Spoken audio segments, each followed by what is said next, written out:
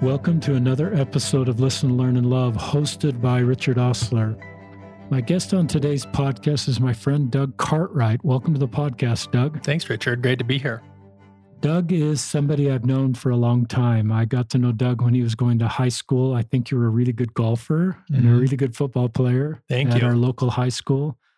Doug is 31 years old, not married, not that should define him. He's going to talk in this podcast about his just journey to find happiness. And it's been a journey that I think will help you, our listeners. Doug grew up in the LDS Church, served a mission, is an early release missionary. We may talk about that. Ended up leaving the church. He's resigned from the church. His records are no longer with the church. But Doug is deeply spiritual and has great principles that can help other people find God. And also those that are really struggling to find self-love and may be suicidal. So there's a lot of differences between Doug and I, potentially, but this is a podcast where we're coming together as the same human family to support each other and to find common principles that help us each grow and thrive. And as I visited with Doug before we went live, he's just a really good guy who is helping a lot of people. And I just honor his journey and the good man that he is and the things that he's doing. We talked about Doug in an earlier podcast where Braden Orgill talked about his feelings of suicide and feeling pressed to reach out to Doug. And that lunch with Doug changed Braden's life and has got him in a great spot. And I just think the things that Doug will share will help you. How's that from a bio standpoint? I think we're right on there. Yeah. Talk about, just at the beginning, we're going to talk about this at the end, but talk about the company you started and its focus and how people can find that. Yeah. So I am the founder and CEO of The Daily Shifts. And The Daily Shifts started as an app in the App Store. So you can actually download the app right now. But what it's really turned into, you mentioned that conversation with Braden. I went on a long spiritual journey, which we'll talk about. And in that journey, I did some really weird things and I did some crazy stuff all over the world. And I learned a lot of valuable skills and tools. And along the way, I had a lot of people reach out to me and ask how, what did I learn? And included was Braden in that conversation. I also had another friend, Sam, who I helped her get out of a really tough relationship. And now she's engaged to the love of her life. And I had another friend, Sophie, who was really struggling in her personal life and having suicidal thoughts. And she was also able to pull out. And I kind of realized, wow, I'm having a major impact on a lot of people's lives. And so The Daily Shifts now is, as well as the app, but an online course where I created a 90-page workbook where any user can go in and go through this online course in these 10 modules and do this workbook and find the answers they're looking for and learn self-love and really shift their life, right, into a life full of love and enthusiasm and joy and happiness. And tell our listeners the website. Yeah. So right now, and you guys will hear the story, but you can go to thedailyshifts.com/LLL for the name of your podcast. And I've marked it down 65% for your listeners. So it's normally a $600 course. We're doing it for under $200. And that is it's a 10-week program that really is going to help you break through just, the breakthroughs we saw with Braden, my friend Sam, and my friend Sophie. So really excited to share that with your listeners. So I'm glad you're doing that. And I just recognize the fruits of your labors when Braden's episode 326, if any listeners want to go listen to that. Braden's in a really good spot and talks about how his lunch with you and the things you taught him helped him. Yeah. Talk about, we sat before we did this podcast and I really got caught up with Doug. We've known each other on social media. Yeah. Our kids were never the same age. So I've just been aware of you and we've been friends on social media and I've seen great success, but you just started and you've had great success. And then the last year or so, you were pretty honest about suicide. Mm-hmm. And I thought that was a real credit to you to be so honest about that. And now you're in a really good spot. So just kind of take us back to this success void, because I remember you working for Vivint. Right. And I just would see you all over the country doing great things and having a lot of success at Vivint. Take us back to that chapter of your life.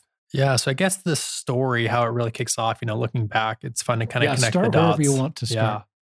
But I think it's important to note, along my journey, I grew up in Holiday, Utah.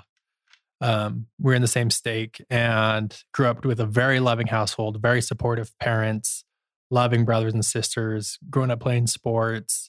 And I was kind of, in high school, I felt like I was like the all-star of the community, right? I was student body vice president, captain of the football team, and I was probably held some leadership role in the church, teachers, quorum, president, or whatever those things are. And my ward was really fun. And it was great because I had 3 of my best friends all lived on the same street that I did. And so like mutual was awesome because we have really cool advisors, Dave Aaron, Stan Hansen, and like we're traveling to California for our summer trips. I mean, it was incredible. And so my junior high and high school days, it was the best. Like church was great. And, you always kind of lead up to your mission, and that's kind of like what you're supposed to do. And so I graduated from high school, and all of our friends started going on missions. And I, went through the process and got my mission call and got called to New Zealand. And everyone was super excited and everything was just right on track. Like I'm doing everything that I'm supposed to do and everything that we should do as Mormon LDS men. And, but, looking back at it now, at those times in my life, it's very glaring because where I'm at now on a spirituality sense, I was not spiritual. And I think a lot of young men probably aren't. They're just kind of disconnected. They don't kind of really understand the depth of what spirituality can be. But I remember going to the MTC and I hadn't even read the Book of Mormon. And I remember I was in some class and I had to like raise my hand. I'm like, whoa. I have no idea what we're talking about. I need like a fundamentals. And so they actually pulled me out of class and actually gave me like my own special teacher who just gave me like a history timeline of the Book of Mormon. And I just had like no clue. But I was just like, this is what I'm supposed to be here because everyone says I'm supposed to be here. So my mission was great. Like got out, was in New Zealand. It was incredible. The people of New Zealand are amazing. I love my mission. I need to go back. Haven't visited. And then about 9 months into my mission, I had a friend who was about to get his mission call. And he emailed me and he was like, hey, I slipped up with a girl. I'm going to have to postpone my mission for 6 months. And I remember reading that email and I'm like, uh-oh. I'm like, there was some stuff I left before my mission that I didn't really get super clear with. But at the time it happened before I left, I didn't think it was like a mission deal breaker. So I kind of like swept it under the rug. And so I'm like, at this point in my mission, I was a senior companion. I was a trainer.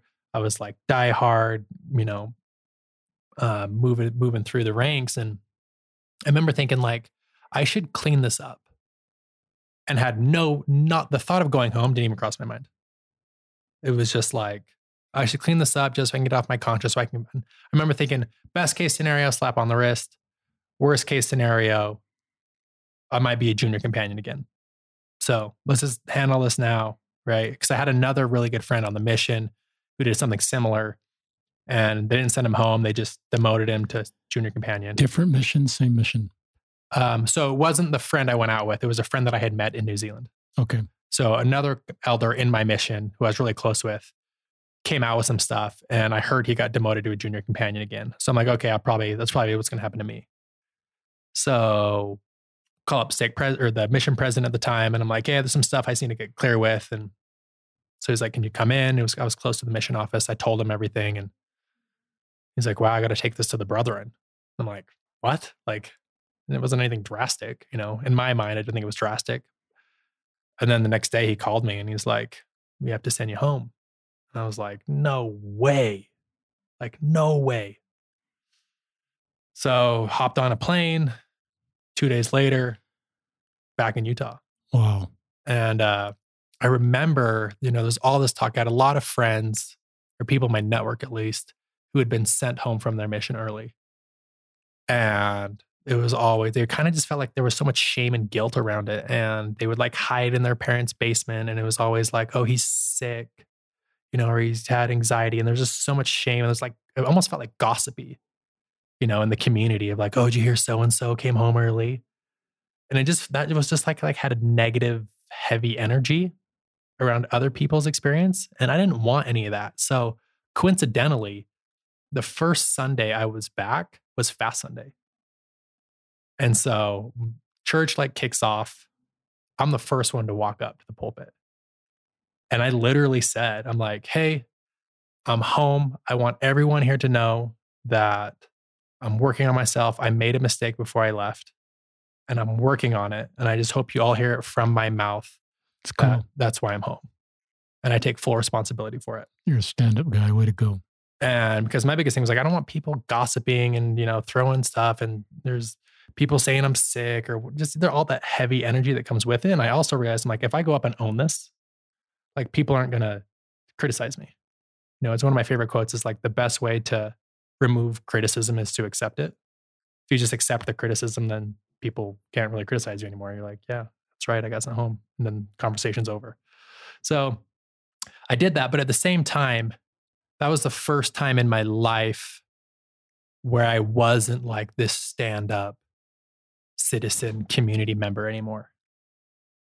And I think subconsciously there was some shame there. Where I was kind of like, wait, do I really fit in here? Because before I was the man. And now it's like, I'm the guy. Now the label is I'm the guy that got home from my mission early. So interesting enough, of course, I was like, okay, I'm gonna get back out there. That's what I'm supposed to do, right? Doing what I'm supposed to do, following the rules, right? Supposed to go back out. And so I would go a couple months and I'd screw up and go about months and I'd screw up. And ironically, which now turns into be like one of the greatest blessings from God, was maybe about 6 months after I'd been home, maybe a little bit longer, my dad gets diagnosed with stage 4 colon cancer. Wow. And that is just like anyone who's experienced that, it's like your whole life changes at that moment. And 18 months later, he ended up passing away. But the first year after his diagnosis, you would have never known he was sick. He was still golfing. We were still traveling. He had high energy. And looking back, it's like I would have missed majority of my dad's last good years if I would have stayed on my mission. And looking back, I'm so grateful I got sent home. I love that. Now, because, I cherished those moments with my dad. Me and my dad were so close. I remember your dad being at all those Cottonwood games. And, oh, yeah. I've been in your home, met your dad, Scott, and just have, your dad obviously tons better than me, but I just sense he was really involved. Yeah, really involved, very supportive. I mean, he was the Booster Club president. Yeah, that's right. That's right. Very involved, very supportive, not just to me, but all of us as kids. And so to think that I would have missed, if I would have come home from my mission to a dad sick in bed, that'd have been devastating. Yeah. And so I am grateful for those last years I was able to get with him. I think you do a good job of talking about how difficult it is to come home from a mission. And I've just met a lot of people, and you have too, that have come home for a mission. And it's just, I think culturally we've got to improve because you talk about so many being in their basement. They don't want to go back to church. It's such a difficult experience for them. I love that you just owned your story. Yeah. And just got up there. And I've recognized that sometimes members are curious that we sort of rank reasons for coming home. Like, sinning on your mission, sinning before not confessing it, medical, emotional, right? COVID's another reason people come home. And for listeners, I don't think we should rank all those. And I don't think we should even look at a missionary that's come home and try to figure out the backstory. I don't think that's what God wants us to do. I think he just wants us to, our job isn't to figure out the backstory or try to gossip, to use your word. Right. We just should love everybody and know that they're doing the best they can and help them feel the balm of Gilead at probably the time they need it the most in our families and our communities. And so that's a difficult road to navigate. But I love that you spent this last period of time with your dad. It's interesting looking back on it. It's like it just goes to the same. You can't really predict how life's going to play out. I think anyone listening to this can agree with that. If you said 5 years ago, could you have predicted what you're doing right now and the way you got there? And I'm confidently say no one listening can say, yes, I know exactly what I was going to do. And this is exactly right happening. I mean, just think like 6 months ago, we didn't even know what COVID was. And now it's all affected of our lives. And so that's just how life works, is you can't predict. And so going along those lines, it's like, okay, I lost my dad. I was looking for was kind of lost. And what I did that a lot of people, I think will help, I can speak to a lot of people, is I didn't deal with my dad dying. I pretended like it didn't happen. Talk about that. I remember there was one night where it was before my dad died, and he had hospice care. And the nurse was like, he's in his last days. And it might've been the night or two. And I remember sitting outside his door with my mom, and my mom put her arm around me. And then I just let loose, and I just started sobbing and crying, and I just let it all out and then I remember as soon as I started crying, I immediately had shame for crying. I remember thinking like, okay, I need to be the tough guy. I need to be the support for my mom. Like, stop crying. Why are you crying? And I immediately kind of sobered up and held it all together and realized that, okay, I guess I'm this young, tough football player kid. I have to be the strong one. And so that emotion, we all have these emotions, and it was coming out of me, and I stopped it. I literally, in the middle of that cry session, just cut it off and just pushed it down, down, down, down into the closet. And for literally 7 years, I didn't deal with my dad's death. Pretend like it didn't happen. If anyone started to talk about it, I'd change the subject. I didn't know what to say. It's almost just like speaking on deaf ears to me. And so, yeah, suppression's another thing, that a lot of people do. And when we suppress our emotions long enough, they're going to come out. And it might come out in anger, or it might come out in other ways, or depression or anxiety, and we freak out, or we have these releases. And it's just emotion that's been trapped inside of our bodies for so long that it finds another way out. And we use other vices. I know on your podcast, you've had people about pornography issues or substance abuse issues. And that's usually a lot of way people mask the emotions they've never dealt with. It's a great insight. Yeah. And so I started suppressing my dad's death, which, of course, I mean, I was never taught how to deal with your emotions. No one ever taught me how to do it. And so I just did what I thought was supposed to be natural. And so, but around that exact same time, I met an amazing mentor named Casey, who worked at Vivint.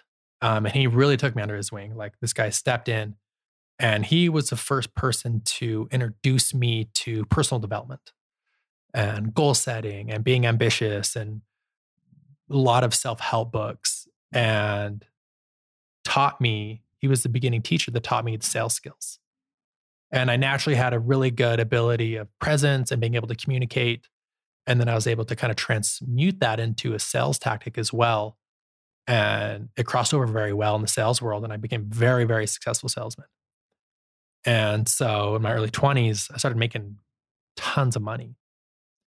But to give the story a little bit more context, what happens, when I started making a lot of money, what really was going on was, and I wasn't aware of this at the time, but growing up as a football player and whatnot, I was always the fat kid. And that's a story that I told myself is, those who listen to the podcast about Braden, that I talked about, you got to change your story. When I was in second grade, I'll never forget, I was at school, and this older fifth grader kid made fun of me for wearing a size extra large shorts as a second grader. And that was the first time I'm like, oh, there's something wrong with me. I'm the fat kid. And that's a story that I accepted, my story. And it played out over and over and over and over again as the fat kid. And so when I'm the fat kid in junior high, I'm not getting attention from girls. So I now believe I'm unlovable because something's wrong with my body. And so I have to come up with these other vices to get validation, right? And so I become the nice guy, or I become a really good communicator, or I'm really good at, girls will talk to me about their problems and I'll just listen. So I got to get validation somehow. So that's been built up. I'm unaware of this story at this point in my life, in my early 20s. Get into Vivint, start making tons of money. So now that I have an asset, right? What do I do with it? I then have to show people that I'm lovable. So what do? I start spending tons of money on other people to show you why you should love me. So I would go on extravagant first dates, first date with the girl, we're sitting front row. I'm picking up in my new Mercedes. We're eating at Ruth's Chris, thousands of dollars on a girl who I just barely met. And all I'm really doing is that, and I'm screaming inside, love me. Someone please love me. And I know something's wrong with me because you can see it. You can see that I'm overweight, right? So I have to show you and prove to you in other ways why you should love me. Oh, I have all this money because I'm a good salesman, and I just blew it. And like you said, you saw I was all over the country having good times. What I was doing is I had such a void deep in the core of my soul. I had such a void that I tried everything I could and gather material things to fill that void. And it's a term I've now coined is the success void. So I'm going first class. I'm traveling around the world. I'm going to Nepal. I'm going to Australia. I'm going to Bali. I'm sitting front row at every major sporting event, the World Series, Super Bowl. the NBA Finals, Super Bowls and NBA Finals. Yeah, and I was literally in a suite with Kevin Durant, NBA Finals MVP. Me and him are sharing a suite. He's sitting next to me. I'm talking to him the whole game. I post a picture. I missed one of the greatest Super Bowls of all time. It was the Super Bowl where the Seahawks threw the interception at the 1 yard line. It was that game. And I was busy looking at how many likes my picture was getting. So honest. Right? It's like, please notice me. Look, I'm at the Super Bowl with Kevin Durant. Notice me. Love me. Right? This void was so transparent. It was just suffocating me. And I missed an incredible moment because I was worried about likes and comments on Instagram. And so I'm spending all of this energy and money to fill this success void. And it just got deeper and deeper and deeper. And along the same times, I kind of had really never made it back to church. I would go and I got trouble. I've been disfellowshipped twice. I got disfellowshipped in my mid-20s, and it was all similar stuff. It's just all sexual transgression with women, and happened over and over and over again. And then they're finally there. I was about to get excommunicated because I had gone through the temple, and I was just like, I just never fit in. Like I could never get it right. And I'm supposed to suppress these natural human emotions, and I've got my dad stuff I haven't dealt with. And once again, it's the fat kid stuff, right? And so I have an opportunity to be with a woman, right? And it's like, please love me, And so I'm not dealing with my emotions led to this kind of the spiral out. And so I never really got back into the church thing. And that was the same time like a lot of the Prop 8 stuff was coming out. That did not sit well with me. And this was a fascinating story, was in college, there was someone I was a finance major at the University of Utah. And there was someone who we kind of were graduating at the same time. So we had a lot of the same classes and we would do homework together. And he was a friend of a friend, and he was kind of a cool dude. And, after maybe a year and a half of knowing him, one day saw on his Facebook post that he actually came out as gay. And I could not believe it. I was like, whoa, no way, this guy?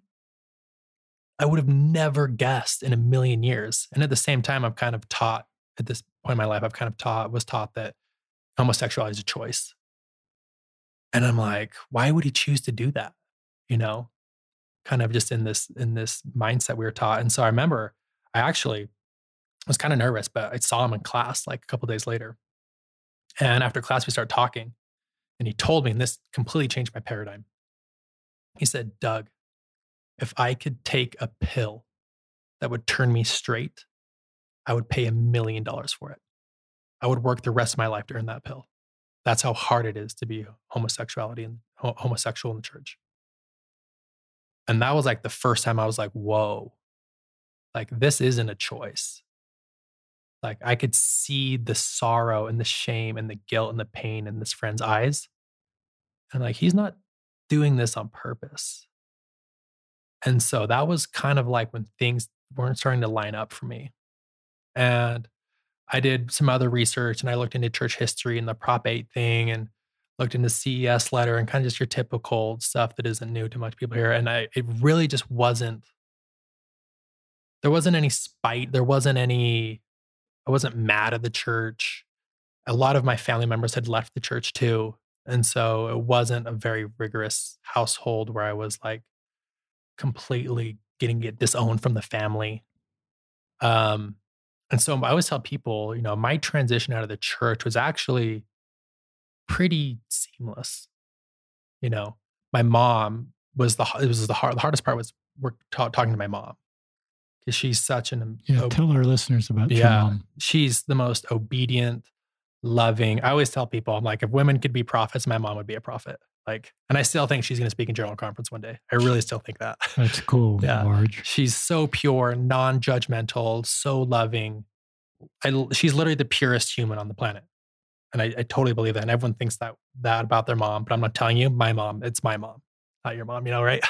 But so pure, so sweet. She's never seen a rated R movie. She's never said a swear word. She's never tasted caffeine. And she's just always so full of love and joy and service. And so the hardest part was really talking to her about it. So I'm at this kind of turning point in my life. This is when I'm 27, and I'm fully feeling the success void. And I'm kind of hit my ceiling in my career. I've made a ton of money, completely empty. Deep down in the closet is my dad's death I still haven't dealt with. It's in there, and it's starting to boil up. I removed my records from the church, and I don't subscribe to the LDS faith anymore. And so what a lot of people don't realize, though, the difficult part of a faith transition with leaving the church is I wasn't prepared for the existential crisis. Because one thing I always say, because I have the LDS, the Mormon discussion with a lot of friends that are still active. And I said, if I could prove to you that the Mormon, and I can't, by the way, but if I could prove to you that the Mormon church is not true, would you even want to know? Because think what comes with that, right? Your whole purpose of existence up until this point is now up for debate. And I was not ready for that. So I removed the Mormon church, right? It's not a part of who I am, or I don't believe in it. So now all of a sudden I'm like, wait, what's going on this planet? How did we get here? Why are we on this rock orbiting a star, hurling through the universe? What is going on? What happens when I die, right? And there was this deep pit in my stomach of I felt like a literal ant in a cosmic ocean. Because for so long, I just had all these pre-taught rules of what's supposed to happen. And so I'm at this point in my life where careers has a success void, dad's death's boiling up. I don't even know who I am if I don't subscribe to the label as Mormon anymore. What does that even mean? What's going on? What's the purpose of human life? And around the same time, a couple months earlier, I'd gone into a relationship with this girl, and it was beautiful and soulful, and we were both super spiritual and connected. And I knew when people say, hey, you'll know when you find the one. I'm like, oh, I get it now. I know, I for sure know. When people talk about true love, and I'm I get why people write songs and poems and make movies about love, because love is the most beautiful thing in the world. And this girl's going to be the mother of my children for sure. 100% for sure. No doubt about it. And out of the blue, literally out of the blue, she breaks up with me. And she doesn't even give me the reason she says, quote, my soul is telling me we're not supposed to be in a romantic relationship anymore. So now I lost the love of my life. I don't even know why I'm on the planet. I have success void at work, and my dad's death is boiling up. And I got to a really, really, really dark spot. And it was the first time in my life, and this is summer of 2018, that I experienced suicidal thoughts. And suicide is such an interesting thing to me, because when I first had suicidal thoughts, my initial thought was that I was weak for having them, that something was wrong with me. And just because my girlfriend broke up with me, that's not a good enough excuse why to have suicidal thoughts. And so I really beat myself up. I can't believe I'm so weak. Why would I have those thoughts? It wasn't that big of a deal. It's just a girlfriend. Why can't you just man up? And I got to a really, really depressed, dark spot where literally, and I get it now when people talk about depression and anxiety, where I was out selling again for Vivint that summer. And I was basically by myself in Arkansas. and the most depressed I've ever been, having suicidal thoughts. I remember being in a meeting, a sales meeting, and feeling this wave, like this dark wave come over me. And it was literally physically suffocating. Like I feel like I couldn't get air. And I had to like run out of the meeting, and I was panicking, and I'm like, oh my gosh, I'm having a panic attack. I'm getting panic attacks. Like I get why that happens. And it was a really, really dark time in my life. And I'll never forget, I was walking down the street one day, and there was a red Corvette ripping around the corner pretty quick. And my first thought was like, I hope this guy doesn't see me and hits me and kills me, because then it's a freak accident and I wasn't a coward. And I didn't go out. I didn't pull the trigger myself. And then this whole thing can be over. And I remember thinking like, wow, I'm in a really scary place. And then I never forget, probably a day later, I took the day off of work and I went on a hike in Arkansas to this beautiful waterfall. And I'm like, okay, I know people feel depression. I know people feel anxiety. And it's a real thing now. I get it. And I remember thinking, what can I do to mitigate my risk? Because it's going to be bad in here for a while, it feels like. For me to get over a breakup, to get over this, it's going to be a while. So what can I do to mitigate the risk? What can I control? I need to control the controllables. So I need to control things that make me feel really good, right? So I need to be sleeping 8 hours every night. I need to be eating as healthy as possible. I need to meditate. I was meditating 3 to 4 times a day for 20 minutes. Journaling really helped me. Getting outside in nature really helps me as well, right? Working with a professional. I had no shame in reaching out for help. Talking to my therapist. And I'm like, I can control those things. I can't control my thoughts, right? I can't control the negative flow that's suffocating me, but I can control these things. And then every morning I'd write out on my journal, the best thing I can do for myself today is blank. Some days, because I was out selling alarm systems, it'd be sell 2 accounts today. And that's a really hard thing to do. And some days I could do it. Some days it'd be like, the best thing I could do for myself today is just get out of bed and make my bed. And some days it'd be the best thing I can do for myself is go for a walk in the park and get some fresh air and stay hydrated, right? So I wanted to take control of the things I could control. And I really started chipping away at getting out of this deep, dark tunnel, because I realized no one's coming to save me. Like the only way out is through. Like I can't cheat my way out of this. It reminds me of the quote, like, you can't have someone do your push-ups for you. You can buy a book on push-ups. You can buy an online class on push-ups. You can talk to the best push-up guy in the world, right? You can buy all the new clothes, but at the end of the day, you have to do the push-ups. And so the true is same here in this work. Like I'm in this deep, dark depression. I have to do the work, right? Because it was triggering all of these really intense emotions for me. And so at this point, I'm like, hey, I need to figure out what's going on in my life. So I started going down really crazy avenues. And I spent almost $100,000 doing these retreats and meeting with these people. Like I'm like, okay, if the Mormon church to me isn't true, right? Who's claiming that they've got spirituality? And let's go figure it out. And so I started doing yoga retreats in Bali, and I signed up for silent meditation retreats. And I hired a spiritual guru, and I went to Burning Man. I did, psychedelic plant medicine ceremonies in Peru and worked with shamans in Mexico and tried to like figure out what was going on. And I learned so much valuable stuff. I mean, I was working with like astrologists too and psychics. I was doing anything you could think of. Like if someone claimed they could help me feel better, whether it was crystals or whatever, I'm like, cool, let's see if this works. And so I was like, basically, I felt like I was an experimental rat for a while. And I'm like, well, see if this works and see if this works. There was a lot of hokey stuff out there that's crazy. Like I've done some crazy stuff that's probably not appropriate for this podcast. But along the ways, I also learned some really, really incredible, valuable tools. So it's like I almost went down this deep, scary, crazy rabbit hole, pulled out all of the good, left the junk, and now I have this really incredible skill set. And so I started applying these things. So for example, something I learned, is the power of our stories and healing the unprocessed trauma that we have as kids.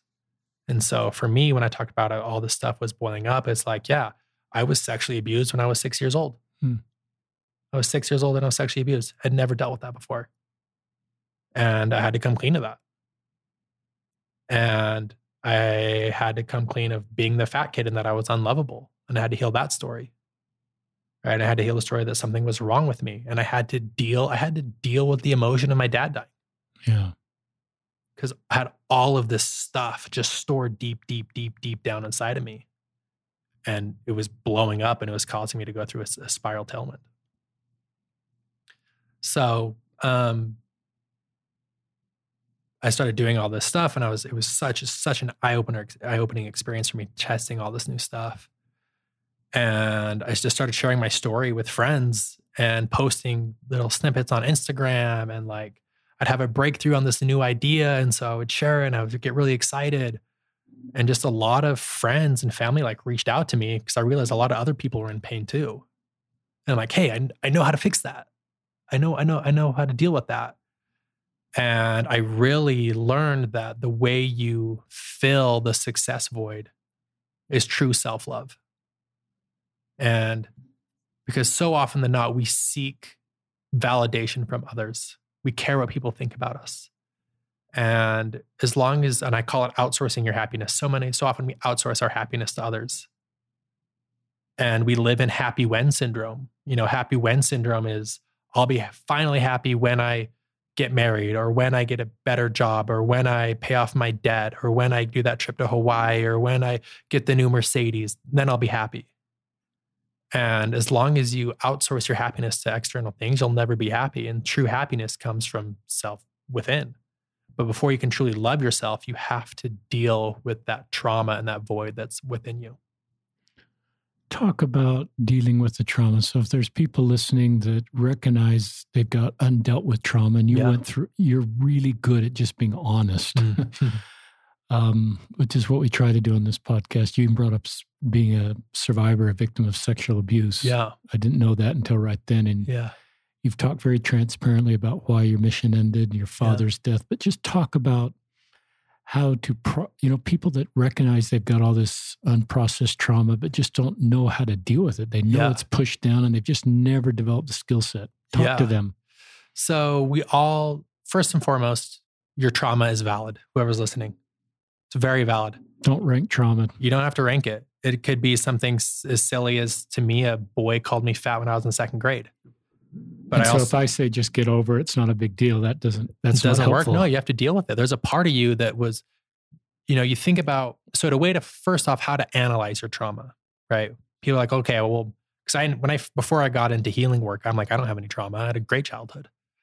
But the question you ask yourself is, what would you be so ashamed of if people found out about you? What's your deep, dark secret? Like, what are you hiding from the world? Is it you have an addiction to pornography? Is it you have addiction with substance abuse? Is it you're the fat kid? Is it you have immense amounts of debt? Is it you cheated on a spouse? Whatever that is, right? That's your trauma. And so how you deal with it is you have to pretend, you have to ask yourself, where did I learn this? Right? So for me, my trauma was I didn't feel like I was good enough, that something was wrong with me, and therefore I'm unlovable. Where did I learn that? I learned that as being the fat kid. Because so something's physically wrong with me. This is my kind of a very simple exercise. Then you ask yourself, when was the first time you took on that label?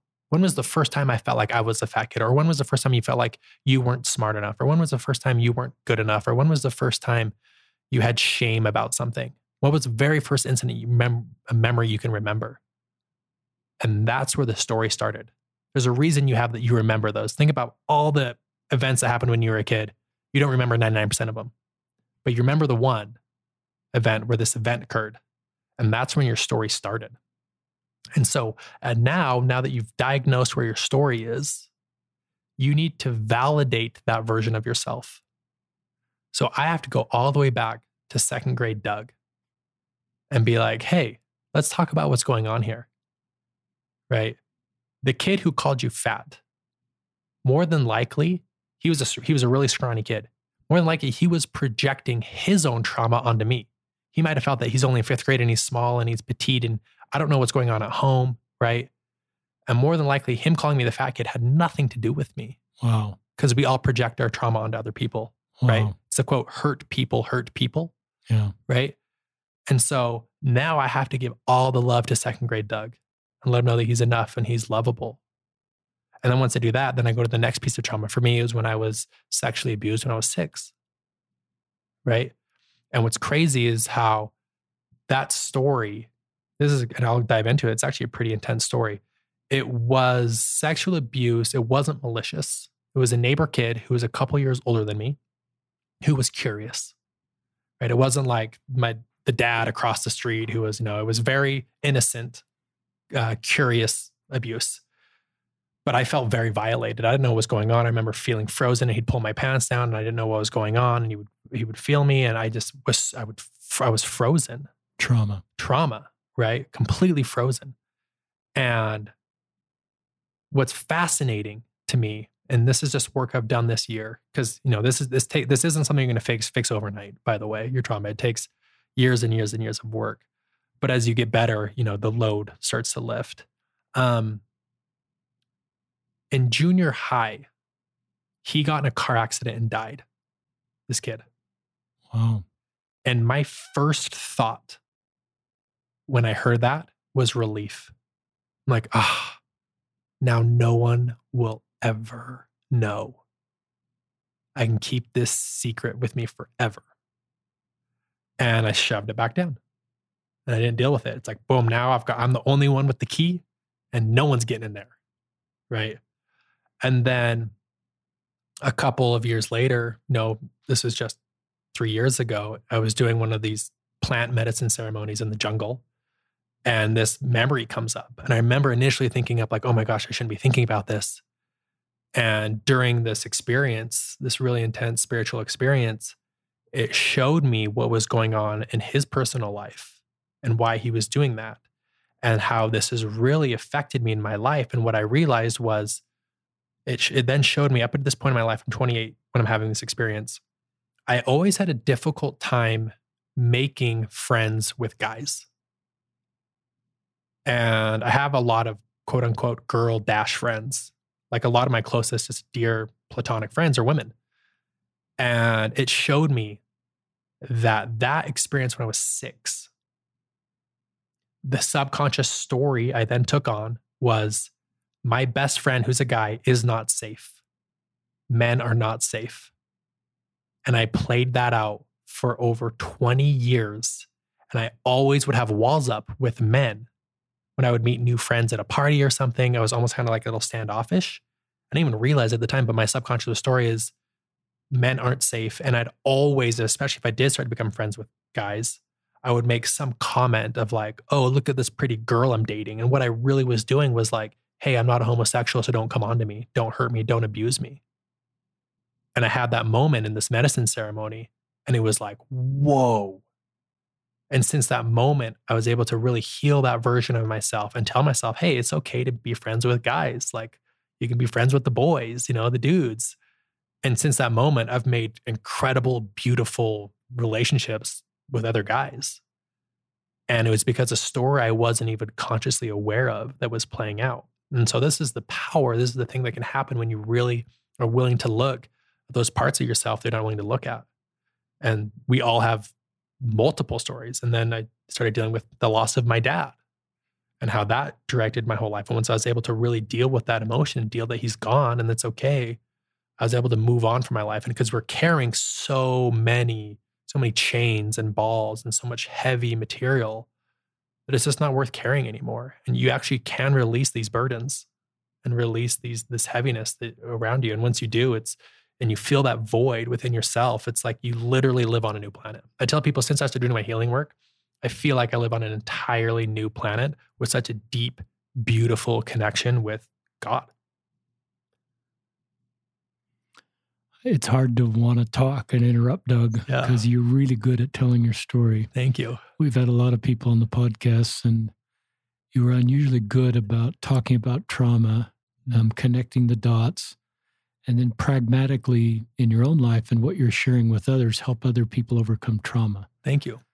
I just think that there's a lot of trauma, and I think men in particular push it down. And I think we need to learn to talk about trauma and deal with it. It's part of the road to healing. And I love your journey and I love the way there's no shame about everything you've talked about. Yeah. When you do the work, there's no more shame anymore. Yeah. So you're talking about really complicated things that a lot of people would never talk about, even with their best friend, let alone a podcast. And I sense you're so natural at talking about it as you've been doing this for a while. Yeah. I've been doing the work. Yeah. That's one thing I'm really proud of is like, I've done the work. I had the hard conversations. I looked at the ugly parts of my life and I dealt with it. And because of the incredible transformative experience I've now had and results I've had because of it, I feel so motivated and so inspired to share that with others. And that's what that course is. So we talked about at the beginning of the episode, like that course is modules of how to really dive into your story and heal your story and literally live a better life. And, I'm not a licensed therapist, but I do have a lot of tools and techniques from personal experience that I'm really excited to share with the world. I remember during YSA Bishop, I started to see a therapist. I've talked about this on the podcast, and I think my emotional gas tank was pretty low, just sitting with so many people in complicated stories, and I'm honored to do that. But I started to take situations without a name to my therapist. And she taught me some really wonderful principles. She taught me the iceberg concept, that often what the YSAs were talking about wasn't really what I needed to, like pornography or messing up or all these different things. Sometimes they felt like they needed to talk to me about. And sure, I believe those are sins and they should be dealing with those. But often, the longer I served and the more I brought clinical people's expertise into my life, the more I recognized this is really about stuff that's bottom of the iceberg. Yeah, it's just the vice. Right? And they need to... And sometimes I could kind of go there with them, even though I'm not clinically trained. But I tried, I wish I would try to get them to the right kind of clinical people or do this self-reflection and you have some wonderful tools and will help people. But I just think that's an important principle for parents, for each of us, for local leaders to often recognize what we're seeing on the top of the iceberg. And even if it's anger and hurt people hurt other people. And I love the way you even recognize these things about people that hurt you. What you said about that skinny 5th grade boy. Yeah. And why he was hurting you was probably part of healing to you and helping you understand. And it's so much empathy and understanding. And even that young man that abused you and later died, I sense you tried to understand the full story of what was going on there. Yeah. But I love you also recognize, I've learned that no one needs to justify their pain to me. They don't have to validate it. They don't have to explain it. Even if or trauma and say, well, that wouldn't be, what's the big deal? That just adds to the trauma and causes them to push it back down if I respond that way.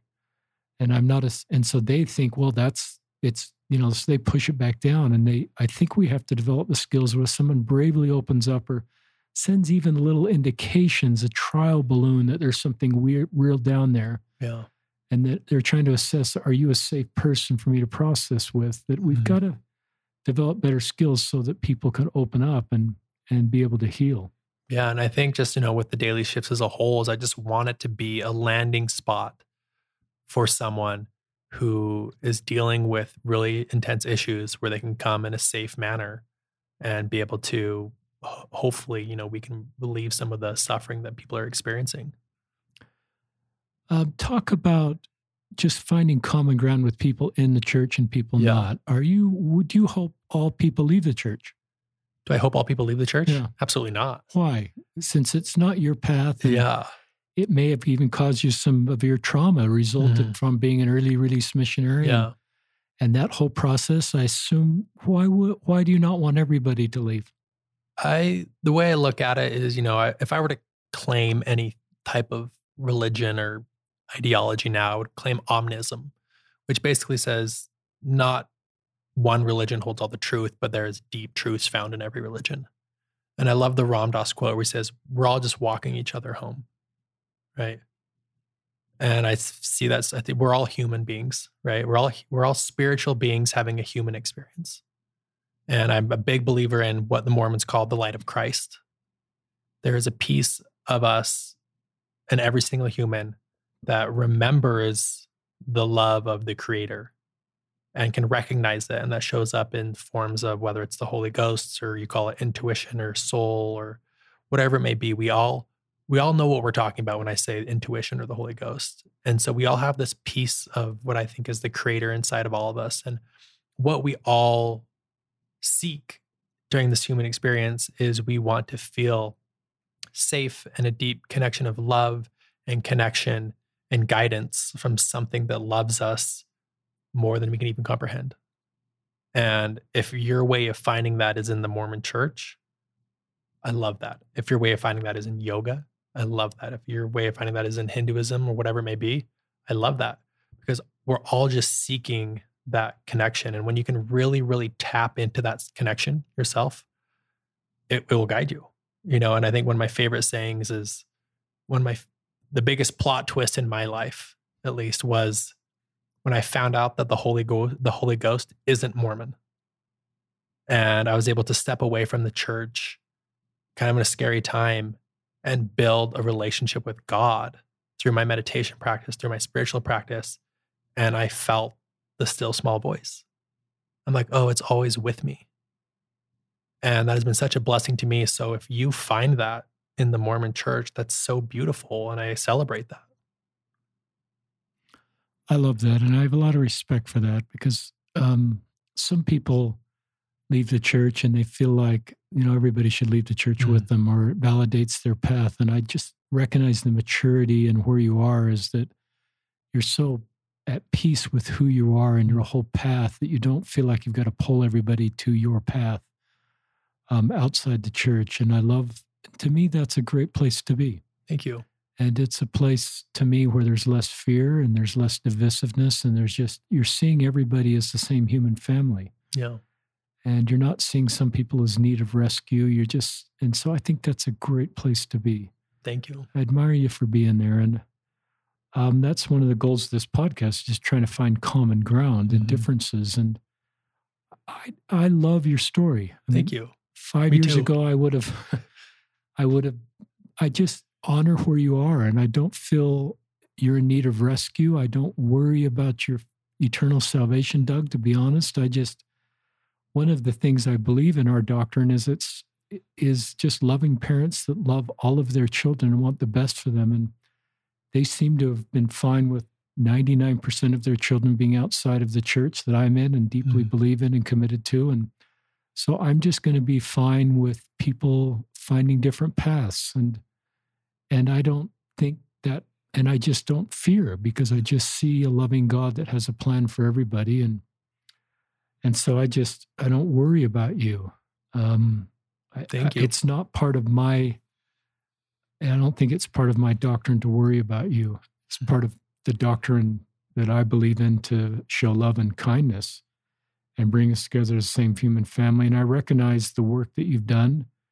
And I think it's remarkable that while spirituality didn't work for you in the Mormon church, you were open enough to recognizing that needed to be part of your life. Yeah. You could have forever closed that door and say, well, I've done that. That didn't work. The LDS church didn't work for me. I've stepped away. I've taken my records removed.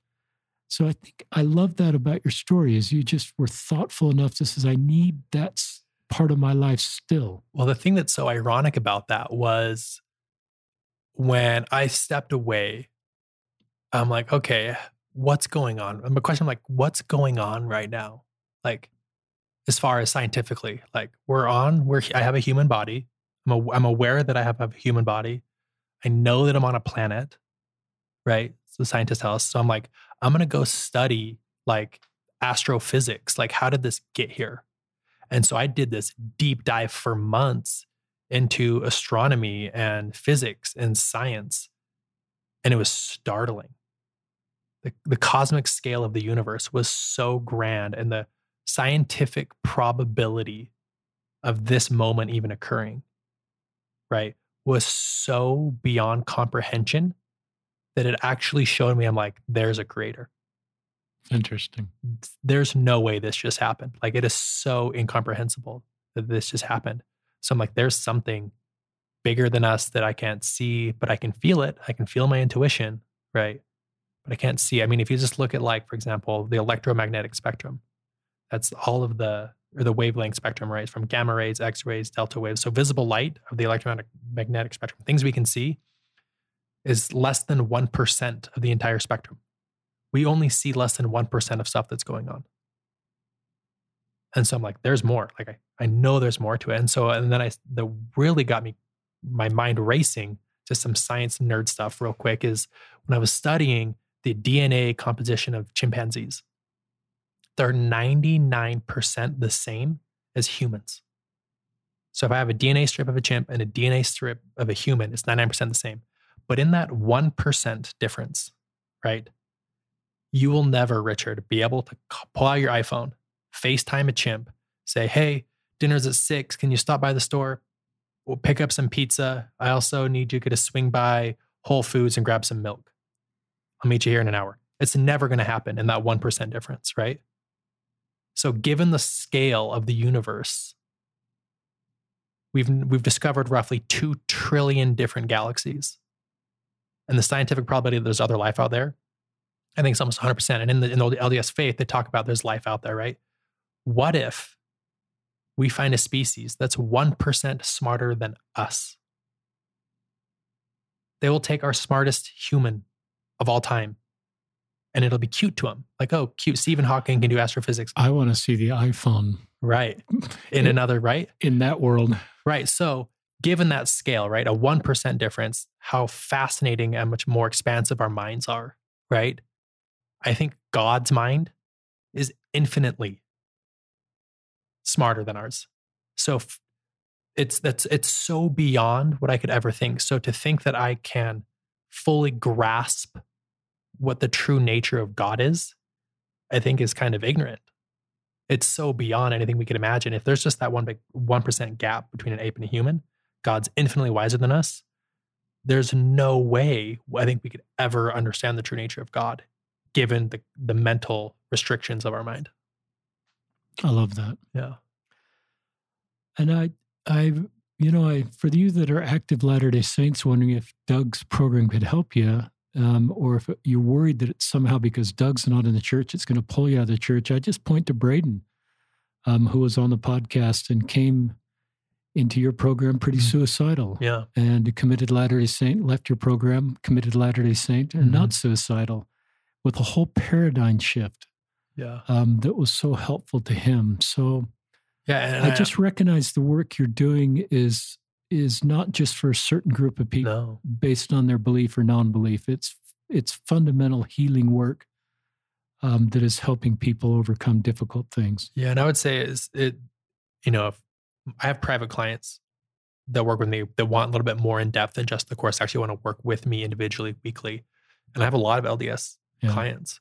And this will not affect religion by any means. If anything, it'll deepen and strengthen your personal relationship with God and the Holy Ghost. You've got a wonderful mom we've talked about. Did she go by Marge or Marjorie? Margie. Yeah. And she's a close family friend. My wife and your mom are really, really close. And she is dealing with what a lot of LDS parents may be dealing with, is children that have stepped away from the church. Yeah.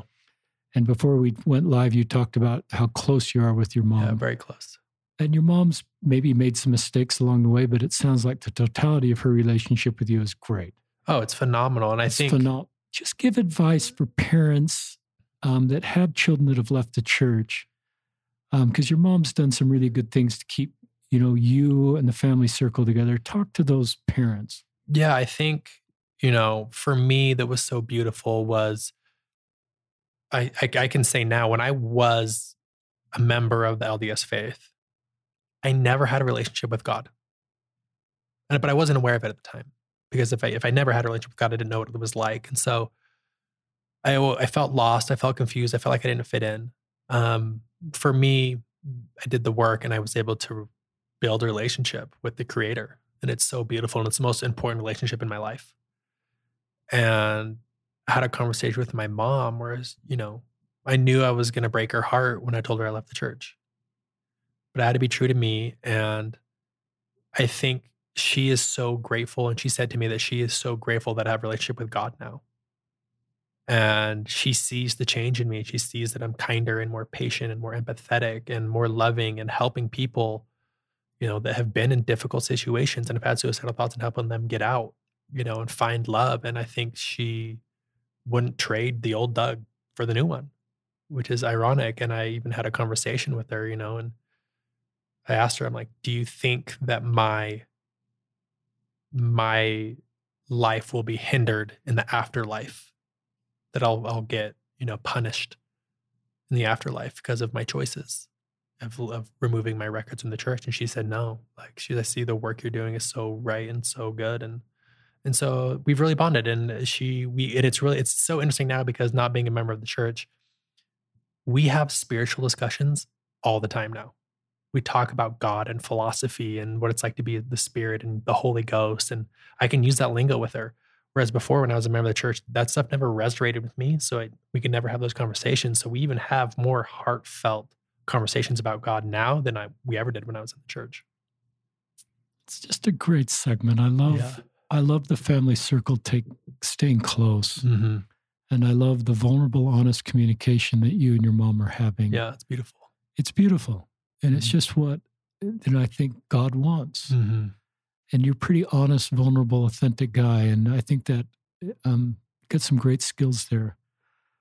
So I think, parents, I'm talking not just your mom, but I think parents that have adult children that have stepped away the church, I think you shouldn't self-reflect and say, if only I'd done something different, or this is my fault, or if I just taught this a little bit more, or had this a little bit more. I think you just can't go down that road. That's probably a trauma-filled road. Yeah, and on that note, and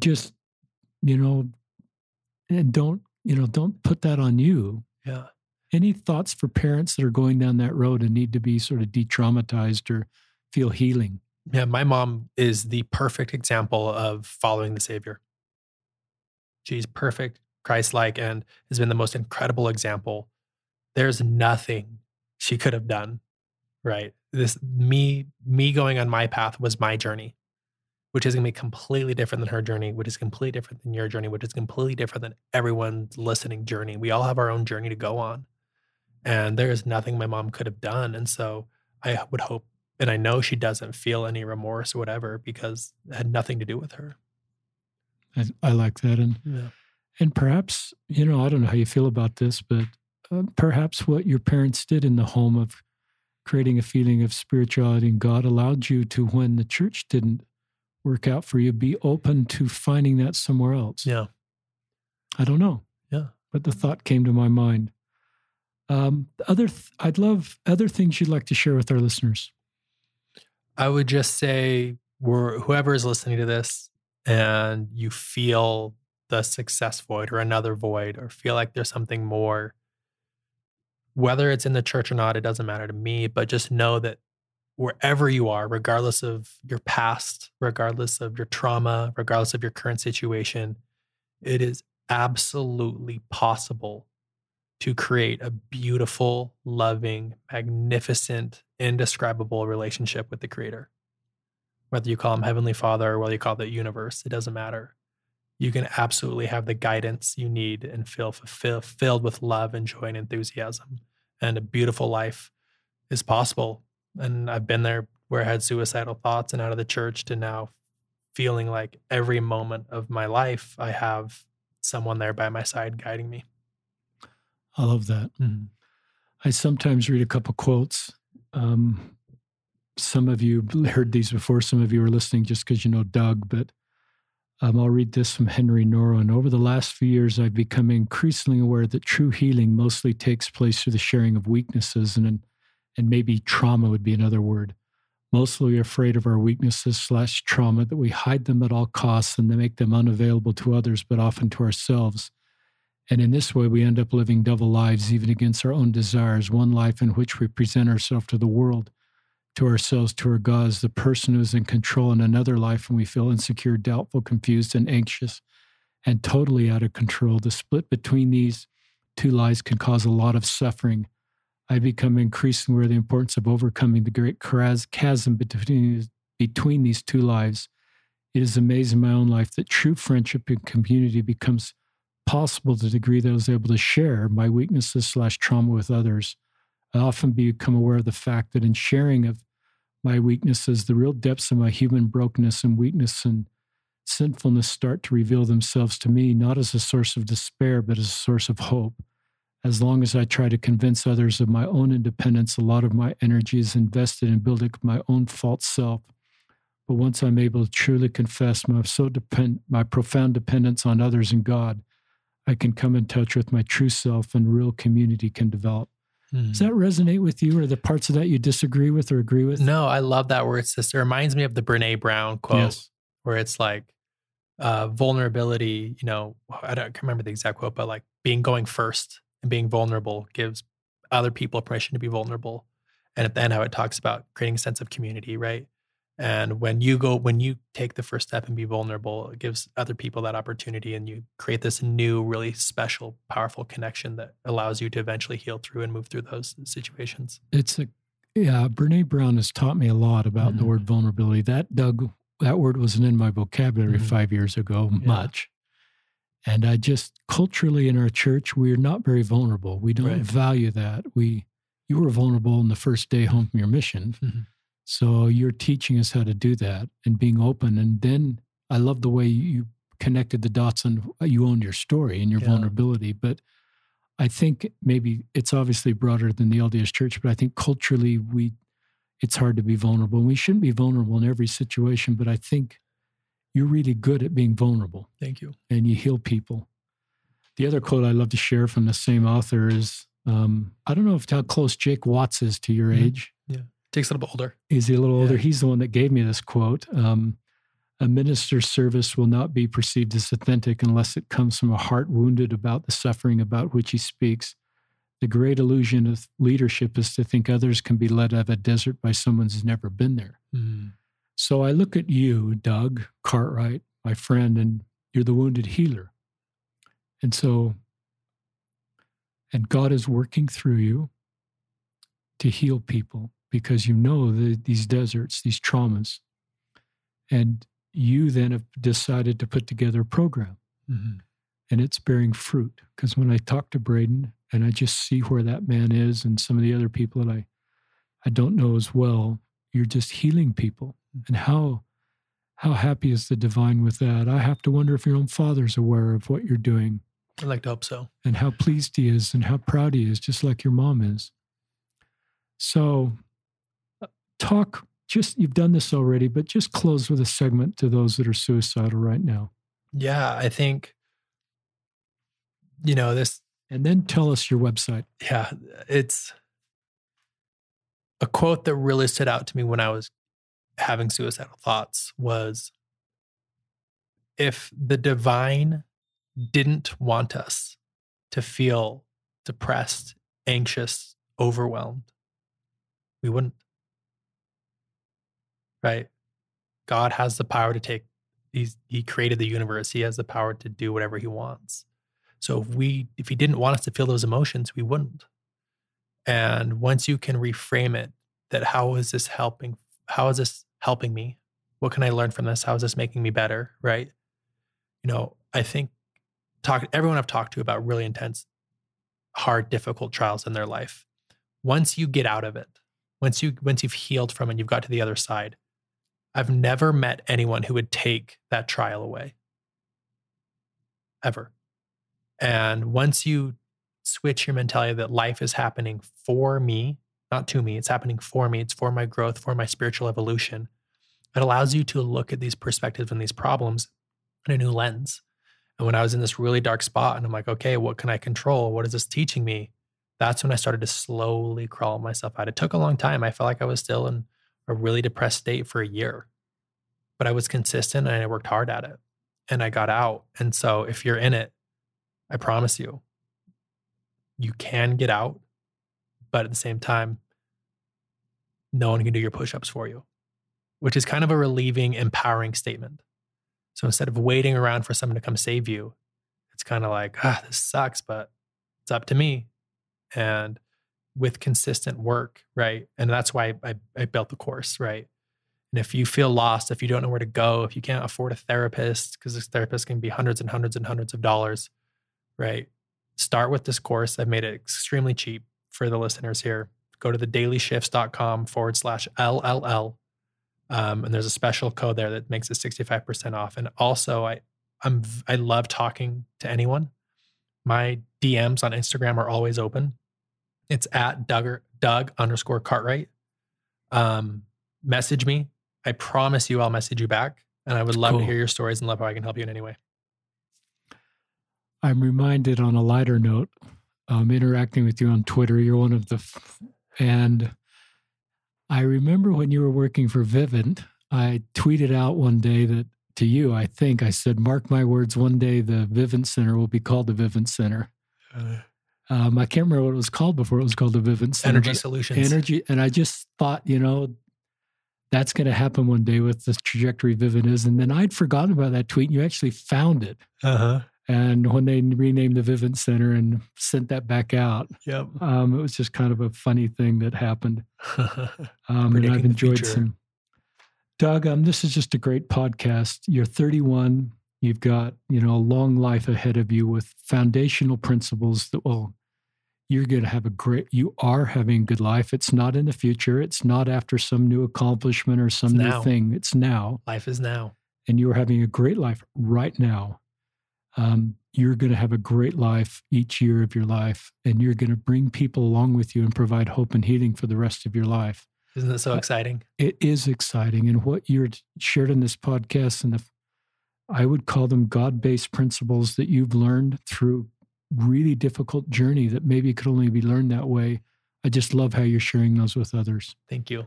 And Margie, if you're listening to this podcast, what a proud mom moment to hear your wonderful son and what he's doing for other people. And perhaps that's the biggest payday for us as parents is when we see our kids in a position where they're in such a great spot that they're able to help other people.